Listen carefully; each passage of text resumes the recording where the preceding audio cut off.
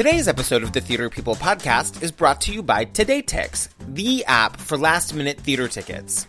Download the app for free in Google Play or in the App Store, and use the code TheaterPeople at checkout to save $20 on your first purchase. Again, the discount code is TheaterPeople, which of course is theater with an E-R-P-P-L. You guys, just a reminder that a free and easy way to support Theater People is to click on the ads on the website. I've been saying this at the top of the show for the last few weeks, and you guys have been doing it, so thank you so much. Not only do we get a little bit of money when you click on the ads, but it lets our sponsors know that you guys, our listeners, are engaged in our content, and I can't tell you what a big deal that is. Speaking of the website, you guys, we are adding tons of content, so you really should check it out.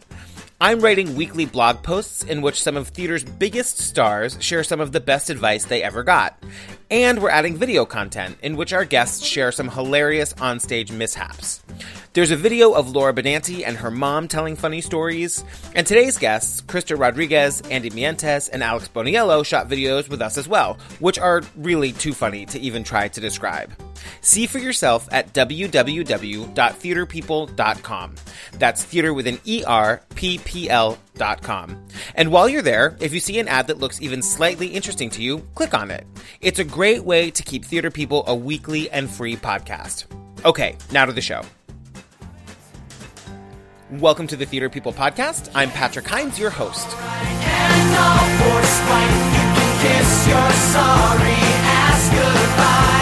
You guys, there is a lot going on in this episode today. First of all, this was our first time recording an episode with 3 guests, which makes this a 4-person episode, including me. Crazy! And you guys, those 3 guests are some of the hottest young actors working on Broadway today.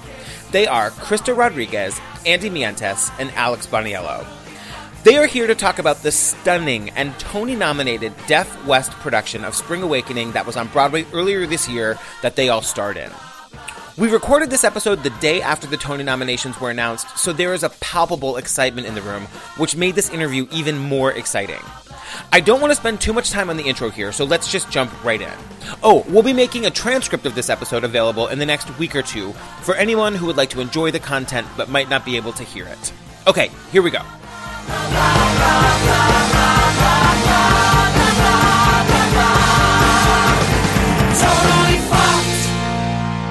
Hi, so Alex Boniello, Andy Mientus, Krysta Rodriguez. Hi. Hello. Hi. Welcome to the Theater People podcast. Thank you so much. I'm such big fans of all of you. I'm so happy that you're here. Thanks for doing this. Oh my God, my pleasure. You guys, congratulations on the Spring Awakening Tony nomination. Yay. I was out of town. I haven't gotten to see everybody since. Oh, yeah. Hey. They all got to celebrate together. Yeah, that was fun. Yeah. Were you here? Like, you guys were They here? had a full Smash reality moment where they had a breakfast morning and watched the awards together. The nominations together? Well, I didn't watch the actual nomination, but I promptly went over and joined the breakfast in progress. That is amazing. Well, congratulations. Thank you very much. How is it to have your show be remembered like that? Krysta, take it. It's incredible. It's so incredible. I mean, we've been doing this a long time, and we kind of temper expectations all the time, no matter what show you're doing. So when we closed in January, it was sort of like, okay, well, this was wonderful, and if we got remembered, that would be great. But that's a really tough thing to do in a season that's it's just such a great season. So for it to be recognized was awesome, and for in every award, if I'm not mistaken, in every the Drama Desk and the Drama League. Yeah. Mm-hmm. So across the board, we were really lucky to be recognized. Yeah. I wanted to say, so I emailed Alex last night because I was like, I want to make sure that I'm using the proper word. I'm like, we're allowed to say deaf. We say yes, deaf. Deaf is right. Okay. Mm-hmm. So this is the Deaf West production of Spring Awakening that started in California, came to New York to go to Broadway, of course. When did you all become involved? I know you guys were like latecomers. Is that right? We were all latecomers as actors, but Andy is the mother. I had the weirdest path with it. Yeah. You were initially going to maybe co-direct? I was, in fact, going to co-direct. So it started, years ago now, that Deaf West was looking for something, and Michael had a long-standing relationship with them because of Big River, which was his Broadway debut, and Pippin, which he did at the Mark Taper Forum. And he was just getting into his first steps directing. Was getting Michael interested Arden. in that. Michael Arden, Your husband, my fiance. I wasn't sure if you guys were married yet. Yeah, not just yet, but it's coming. And so he was looking for something to do. They were looking for a new project, and they really wanted, Def West had Big River go to Broadway, had Pippin at the Mark Taper Forum, but they hadn't done a big musical like that in a big way in a while, and so they were looking for something like an idea like that. And so they were looking for something, Michael was looking for something, and I said, well, when I was doing Spring Awakening, I'd always thought it would be the ideal show for Def West. And I feel like the seed of that idea came from when I was doing it at the Amundsen, they were doing Pippin and the Mark Taper, and our cast went and sat in on rehearsal. And I feel like that's got to be where it came from. And so we, just brainstormed on that idea for like a day and a half, and just sort of figured out all the different ways that it could work and why it would be special. And so we pitched it to DJ Kurz, the artistic director of Def West, at Intelligentsia Coffee on Sunset Boulevard. Where all good things happen. And he committed to like a 10-day workshop where we were going to work on like 3 different scenes from it just to see if the idea could stick. And so we co-directed that. It was a big success, and so it was greenlit for production in the fall, but then in the interim, I got cast in Les Mis on Broadway. Oh, right. So I was suddenly unavailable, but the production, they had the slot, and so I said, go for it, like take it over completely. And so I stepped away from it at that point, and then I only came to act in it again out of a total accident, because they did the first production at a 99-seat theater on Skid Row, and an actor named Joey Harrow played Hanshin and was terrific, and then he got a film in between that production and its transfer to the Wallace Annenberg in Beverly Hills. And because that was a remount of the last production, they only had 2 weeks of rehearsal. So Michael called me in this deep panic saying, like, oh my God, how are we going to find somebody that can learn the part, let alone the part and the ASL? This was after you were already doing Les Mis on Broadway. I had just I'd finished Les Mis, I'd shot a pilot, and I was just wrapping that up and about to move back to Los Angeles just to wait to see if the pilot was going to go. And he was like, what are we going to do? And I was like, well, like if you can't find anybody else, and if it doesn't look absolutely ridiculous that I'm still playing a teenager, then like, I'll do it. Because it was only going to be a 3-week run, just as really like a victory lap for that production from the 99-seat theater. So it was like very low stakes. Yeah. And it timed out perfectly. Like even if the pilot had gone to series, the show would have closed by the time we would have gone back into production. So it was perfect. It was a perfect little summer gig, and it just ended up turning into a lot more. God, that is incredible. And in that nebulous time where it was like, if you can't find anybody else, we need just whoever we can find. That's where Alex and I joined on as well. Because it was the same. The people that were playing our parts had gotten other jobs, and everybody was like obviously going to take an opportunity that was the next step instead of a lateral move with this because show. there was absolutely no indication, no plan for this to come to Broadway at all. And the Beverly Hills run was literally the 6 weeks in between my last chemo treatment and my surgery. And he was like, what's your treatment schedule like? No. And I was like, I don't know, what's the dates? And he gave them to me, and he's like, do you want to play Ilsa? And I was like, yeah.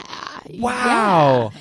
And so it was like, and then he was going to do it, and then Alex Wise joined in, who's also a friend of ours, and then Alex Boniello got the Twitter message. Yeah, so how did it come to you, Mr. Boniello? Well, I've told it like a whole bunch of times in various interviews during the run of the show, but I've never done it with Andy here, so I kind of want. Do you want me to hold your hand? No, please don't touch me. I want to hear his perspective of it. So I was sitting in my apartment. I had just finished doing Brooklynite, which was an off-Broadway show. Mm-hmm.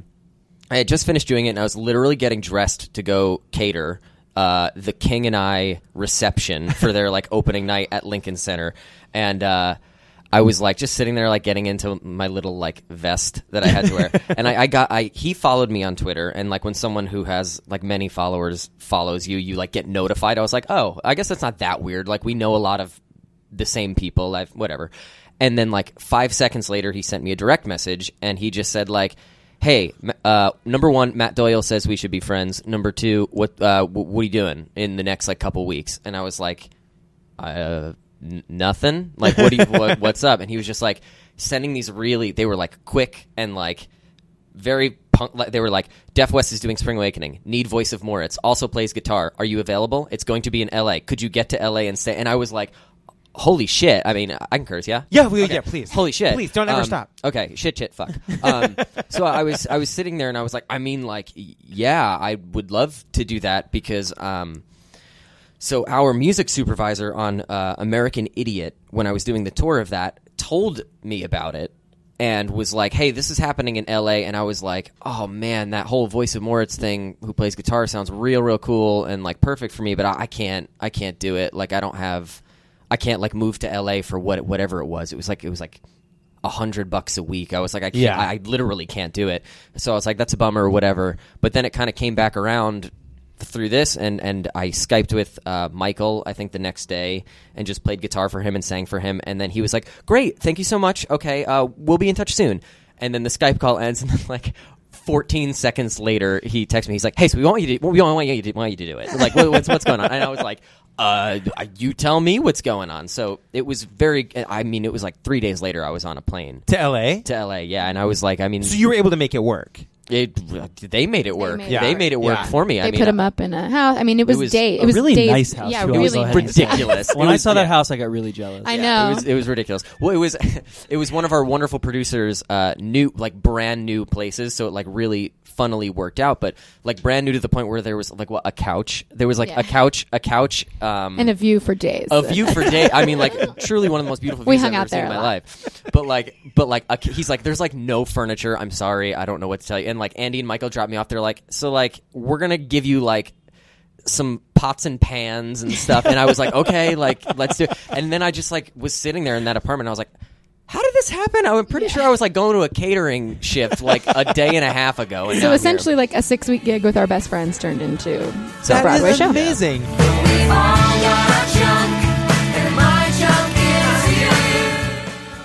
Hey, theater people. I'm going to spend the next 60 seconds or so telling you about our beautiful, wonderful sponsor, Today Ticks. I even wrote a little script. Have you ever found yourself with a night off and nothing to do? You think, I'm going to see a show tonight. Why not? But then your next thought is, ugh, what's even playing? Everything is so expensive.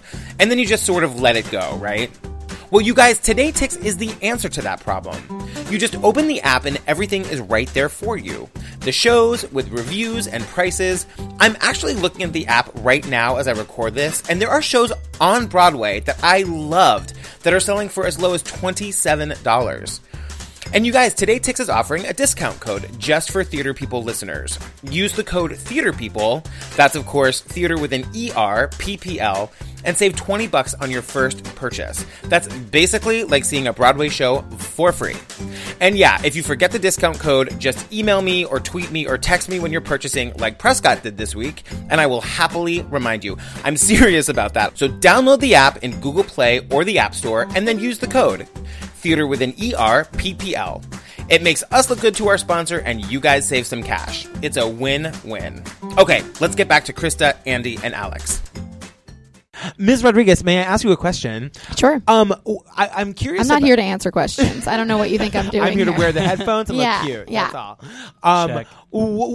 So you came back to, so like you famously were in the original Broadway. Famously from where I'm sitting. written on stone. I was famously a swing in the original. Kind of, because you're a big star now. So it is like, it's one of those like stories that people love. I am the least big star who came out of that first production of Spring Awakening. But yes. So yeah. So how, and you understudied this and other roles in the original production? All the females, except for the adult, because I was a kid then. Right. How was it to come back to this and get to like own the role? I mean, I guess I have to say, and Mo Brady would kill me if I didn't say, we loved your performance in this show so much. I mean, I sat like literally in the front row and was like sobbing. I was like, I look like it's such a fool. But how was it to like really take this role and make it your own in this production? It was really unbelievable. I mean, Ilsa has always been my favorite role that I've ever played when I understudied it. And, you know, I always used to say, like, it felt like, because, you know, when you're an understudy, sometimes all of a sudden you're singing somebody else's song and it just feels like knives are jamming in the eyes. You're just like, this is not where I live, and it's so uncomfortable. And every time I would play Ilsa, I said it felt like putting on your favorite sweater. Like, you would just put, I'm like, oh, it just feels good. I just like her, and I think she's so great, and I had compassion for her, and I understood, at least I thought I understood at that point, kind of who she was. And so even, you know, as I'd played Wednesday and done First Date and all these things, people would say, what was your favorite role? And I would say Ilsa. So when the opportunity came to play it, I was so excited. But I think I didn't really make the connection in my head. I just thought, I'm playing Ilsa as in the 2007 version of Spring Awakening, but just with sign language. And then as we sort of got to rehearsal, realizing that, like, you know, I have to walk. I mean, the first Ilsa didn't move. She walked to the microphone. She walked away. That's true. I was like, I have to look at somebody in the eye. I have to communicate with them, and not in my first language, and ignore me. Yeah, ignore you. Never look at you. Yeah. There was kind of like some games that, you know, because I wasn't supposed to hear him, so I couldn't do anything unless if my back was turned to him. So I was trying to figure out how we maneuvered. Anyway, you know, those are the technical things about it. On the flip side, you know, I was going through this major life event at the same time, which I didn't realize would so beautifully parallel Ilsa's experience. And I think, do you mind just telling people who maybe don't know? Yeah, sure. So I was diagnosed with breast cancer about 8 months before we'd done the Beverly Hills run. And so I had been going through chemo, and I was having a double mastectomy and all of that. And that's why this show kind of fit right in. And we actually got the call to go to Broadway as I was recovering from the surgery. I was like hopped up on drugs. I had to be like, is this real? Did this actually happen? Or did I like fever dream this thing that we're going to Broadway? And I did radiation all through our rehearsal during Broadway and everything. So it's just this production has been so linked and tied into my cancer experience. And so the experience of playing Ilsa now, where she had to grow up a lot faster than all of the kids in the town. Right. And she experienced great loss, and she experienced sort of what it felt like to be attacked as a woman in some way. You know, hers with some like sexual deviancy, and mine with sort of this disease that attacks a lot of your femininity. And I just sort of, and in the I keep calling it the off-Broadway run. In the Beverly Hills run, Michael had this great idea to have me take off my wig. I wore a wig for the first act because I was very bald while we were doing this. So, you know, kind of just showing the experience of a girl who went from something kind of innocent and happy-go-lucky and what can happen when everything sort of falls apart. So it was really beautiful to be able to take all of that and push all of those experiences through this character, and then getting to work with Michael. Michael just like had such a vision for it. And I've said this before, I really believe that Michael is just as madly in love with Ilsa as I am. And so we just both took our like intense passion for how to treat this character and like threw it together. So yeah, it was just it was an incredible experience. It feels to me a little bit like an elephant in the room to not acknowledge that this is a production that starred deaf people, and we don't have any of them here with us for this conversation. But that said, I wanted to talk a little bit about your experiences. And Alex, yours was a little bit different, I would imagine, from Andy's and Krysta's, because you were, of the three people here, you were the only one that was doubled. So you and Daniel Durant both played Moritz. Yeah. And so just to explain to people who didn't see the production, you were the singing and speaking voice for him, right? For that character. Can you talk a little bit about the experience of working with him on the two of you creating this one character? Yeah. So, you know, it was as they said, you know, this was a remounting when all three of us joined. So, you know, for the most part, things were staged. All the like really intricately difficult ASL translations, for the most part, had been done. You know, the bulk of the work had been done. So, you know, when I came in, my job was to make sure I knew all the lines, make sure I knew all the songs, and then I was also playing the guitar in all of the songs of the show. So I had to learn the guitar score. So while they were learning ASL, I was in the corner, like, making sure I knew the guitar stuff. And that didn't even include the work that I had to do with Daniel. So the first day of rehearsal, there was like this ASL like workshop type thing, and I was taking an Uber there with Andy, and he was like, just so you know, this is going to be like really interesting for you. because I'd never met a deaf person ever until this. Wow. So I was like, what do you mean? He's like, you're going to see. Just walk in. It's going to be fine. So I walked in the room, and I'll never forget it as long as I live, walking into a room that theoretically would be so loud and like bustling with communication that I understand. It was a room full of these kids who were so excited to see each other again, and it was dead silent. And they were all fully conversing with each other with like hand movements that I didn't understand a single one of. I mean, a lot of people, for whatever reason, like were lucky and got to learn the alphabet in like elementary school, like the ASL alphabet. I didn't know anything. You weren't a Girl Scout. I was not a Girl Scout. So I walked in there. I was like, oh my God, this is wild. But Daniel knew that was the case for me, and Daniel knew that I liked video games, and he knew that I was playing his voice, and that was kind of the first thing that we did. He gave me a big hug. We sat down. He pulled out his cell phone, and he started typing things and showing things to me. Wow. And a fascinating thing about Daniel too is there are so many different levels of deafness. There's hard of hearing, which means maybe you can hear little.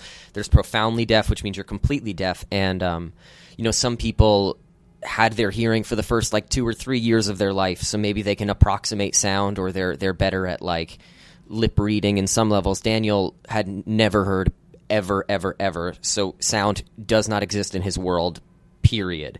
So he thinks in concepts, and he thinks in pictures in a way that we think in words and language. So when he was typing to me, English is his second language, so that's pretty clear. So that was fascinating for me to learn right away. I was like, oh wow, like it's similar to if someone's first language is Spanish and they're typing English to you, you'll notice things like that. Wow. I know it truly is fascinating. So we sat down, and he opened up his script, and he would point to a line, and he would show me what the line looked like in ASL. And I was like, okay, can you do that again? I very quickly learned what the sign for again was. And just putting your hand into your palm. I learned again and slow and wait. And help. Help.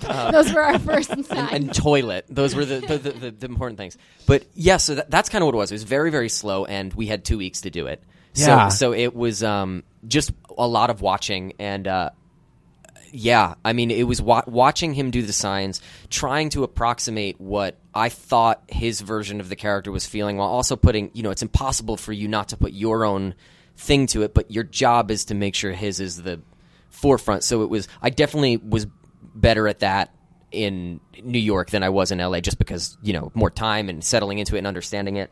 And like comedic timing was wild and took a long time to figure out. I mean, I think we figured out this one joke like 2 weeks before the run ended, where like he would hand me a cigarette and I would smoke the cigarette for him because he doesn't have hands, because he needs to sign. So there's this bit that we had where I would do it, and I would blow a puff of smoke in Austin McKenzie, who played Melchior's face, and that always got like a pretty good laugh. And then like 2 weeks before the run ended, Michael comes up to me. He's like, what if you just like cough everywhere when you inhale the smoke? And I was like, okay, like let's see what happens. Maybe we can finally make this joke on. And then 2 weeks before the show ends, we realized that's exactly what has to happen to make it hilarious. So it was just a lot of that. And I know this is kind of a rambly answer, but it was I love it. A rambly experience, I think. Andy, I'll direct this to you then. Yeah. It sounds sort of like the deaf actors it sounds like the hearing actors maybe were working around the deaf act. Like it was like their playing field that you guys were coming onto. Is that how it felt? Absolutely. Because, Deaf West's mission is not to create theater for the deaf. It's to create theater for deaf and hearing audiences together, which is different from other deaf companies. That said, it's a deaf artistic director, and it's a rare opportunity for them to be the focus. So when the roles were doubled, if you didn't see the production, if it's not clear, like it's not that they were both playing Moritz. It's that Daniel was playing Moritz and Alex was playing the voice of Moritz, which was a new character for this production, which was his id, his courage, his inner demon, his inner rock star. It was this shadow of himself, but not necessarily the role.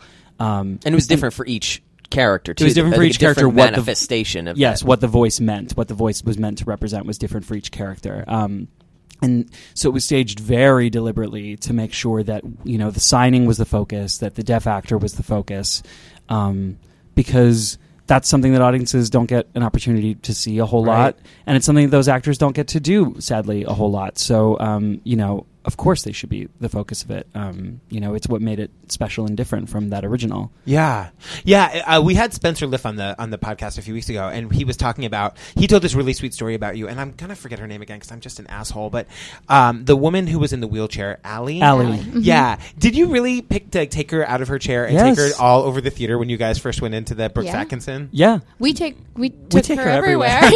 We're always picking her up. Yeah, it's and unfortunately you have to. There's so little accessibility in so many places. We would sort of have a joke about the rating of accessibility in each place we'd go. We'd like accessibility 0. Yeah. This is not. And so and she's so good at maneuvering that. But yeah, when we would have like birthdays in the basement, someone would have to take Allie and carry her downstairs and set her there, to sit and watch and hang out because she can't get down there. So, and also the Brooks Atkinson, they renovated a dressing room on the ground level for her to be able to get into and made a bathroom for her to kind of move around. So it's great now that theater is fully accessible, not fully accessible, but more accessible than a lot of the other ones that have been around for 100 plus years that didn't have the ADA regulations that they have now. Amazing. This is a question that we addressed a little bit with Krysta, but I wanted to talk about stamina.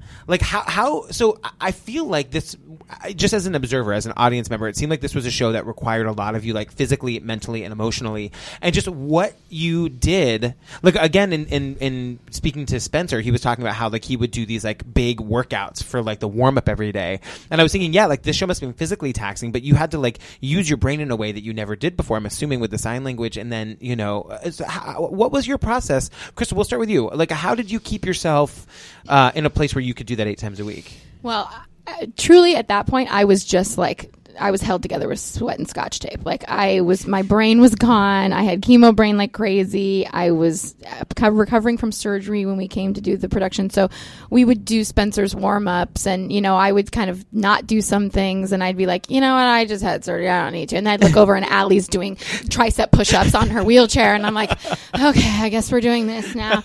I guess I don't have an excuse. There's deaf people dancing and Allie's doing push-ups. So I just have to do it. But yeah, as far as focus, man, I've never, you do other shows and you have to pay attention. You can't just be thinking or whatever, but the whole show relied on us giving the cues at the right times and relied on us sort of, as soon as your hand would move, they would start signing and it had to be on the word. If you spaced out for a second, you can imagine what would happen if a person who can't hear the music, if something went wrong and they just keep going because they don't know that something's different or they don't know that the music didn't start or that the track didn't come on or anything. So everyone is we were just on edge all the time, like totally focused on each other, or else the show could have, it could have fallen apart so many times. Seconds. Many times. And there was actually a couple times like we had this thing we called the ship during Touch Me where we all had to walk together and we would sort of tap on the shoulders. After a while they kind of, they know the rhythm, but sometimes the tempos of songs are different as, that's what live theater is. So we're tapping and sometimes it would just, we call it the shipwreck because it would just like blue, blue, blue, blue, blue, like it couldn't get together. And Spencer actually was like, sometimes those are the most magical because it reminds the audience that these people cannot hear. Yeah. That we're doing all of this without, and not just maybe hear, they cannot hear, and they're dancing on rhythm, on beat, and with emotion and with dynamics, loud and soft and all of that stuff. So it was, those times it was actually kind of special when you're like, oh yeah, this is actually a feat every night, a feat. My mind is totally blown by that. I totally did not think about that. Did you, any of you can answer this, did any of the deaf actors talk to you about the experience of being able to like feel, like did they have cues that they could react to? So yes, a lot of people thought there was more in terms of sound. A lot of people were like, so they could like feel the stage rumbling, right? And yes, of course, but that's not a powerful enough cue kind of to work for the show. Daniel and I obviously spoke a lot about cueing because that was another part of my specific job, was to give him countless cues throughout the show, basically only when songs are happening.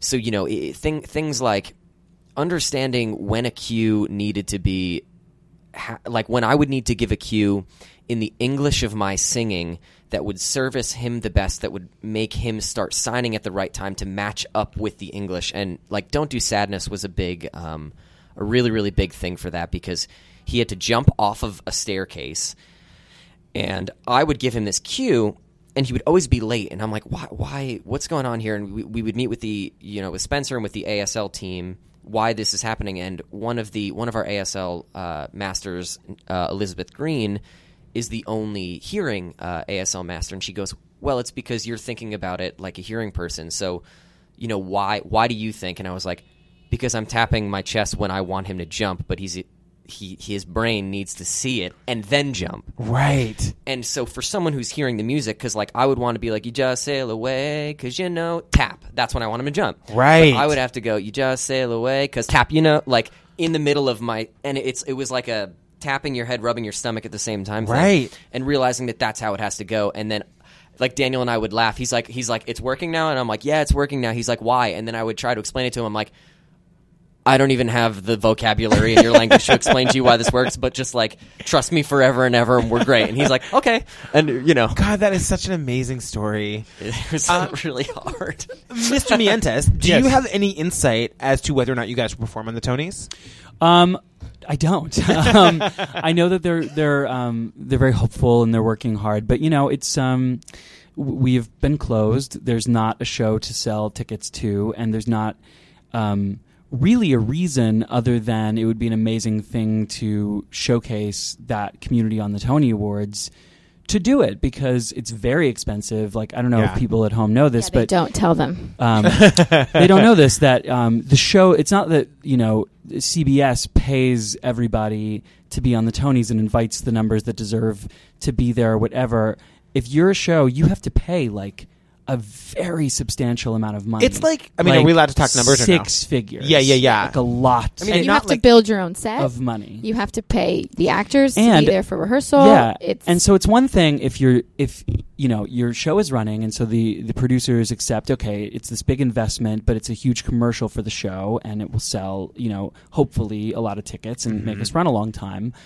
And it's also one thing if your cast is doing the show nightly. If we were going to perform Touch Me, say, right. We're doing Touch Me every night, so we just have to adjust it slightly for the cameras and for the space, but we're all in the same place.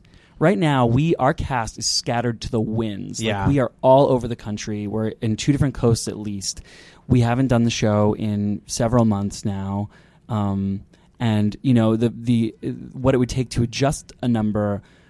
we would have to relearn the number. We would have to relearn the number, and keep in mind, half of the cast is deaf. So, it's not easy to bark out over the God mic, like, hey, move, 10 feet down stage for this huge new stage that we're on. It doesn't work like that. When you have 10 minutes to check if we make a cut in the music, if we do a medley or something, that is an incredible amount of work for our company and our process to get. It's different than the average show. So, that said, it's a huge challenge that, might be insurmountable. Yeah. But the powers that be are really trying. We would love to be there, but if we can't be, we are so happy to be remembered with the nominations that we did get. I hope that's clear to everyone at home. I know maybe some people were thinking we were going to get tons and tons of nominations and be there on Tony night, and we'd all be, it's a great image, and I would love that it happened. But we are honestly so thrilled that we were even, because it was not a given, it was not guaranteed that we were getting this nomination at all. Yeah, well, and not to get crazy about it, but there was a rule that went into place when Shuffle Along became a new musical that meant that there was a high likelihood that only 3 revivals were going to be nominated. It happened the year that I did Les Mis. Cabaret got left out because of that rule. Right.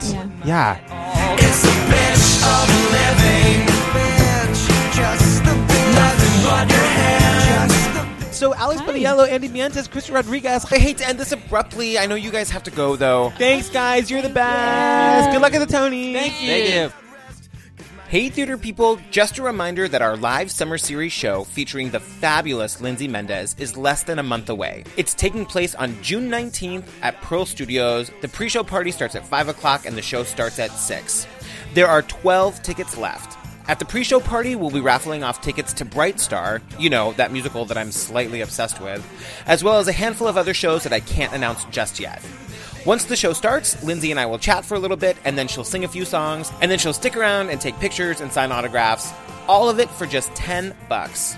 You can get your tickets to her show, as well as our shows with Eden Espinosa and Laura Osnes, at our website, www.theaterpeople.com. That's theater with an E-R, PPL.com, and click on the Summer Series tab. So join us. Theater People is produced by Mike Jensen and me, Patrick Hines. I edited this episode. Special thanks to our sponsor, Today Tix. Use the discount code TheaterPeople, that's theater with an E-R, PPL, at checkout to save $20 on your first order. Special thanks also to Steve Tipton, Bradley Bean, our fabulous webmaster, Keith Allen Herzog, Eric Emsch, Ellen Marsh, and the staff at Oswald's. We'll be back next week with American Psycho's Jennifer Damiano. Until then, tell your friends about us. Let's get the theater community talking. God is dead. It's the bitch of living. You watch me, just watch me. I'm trying to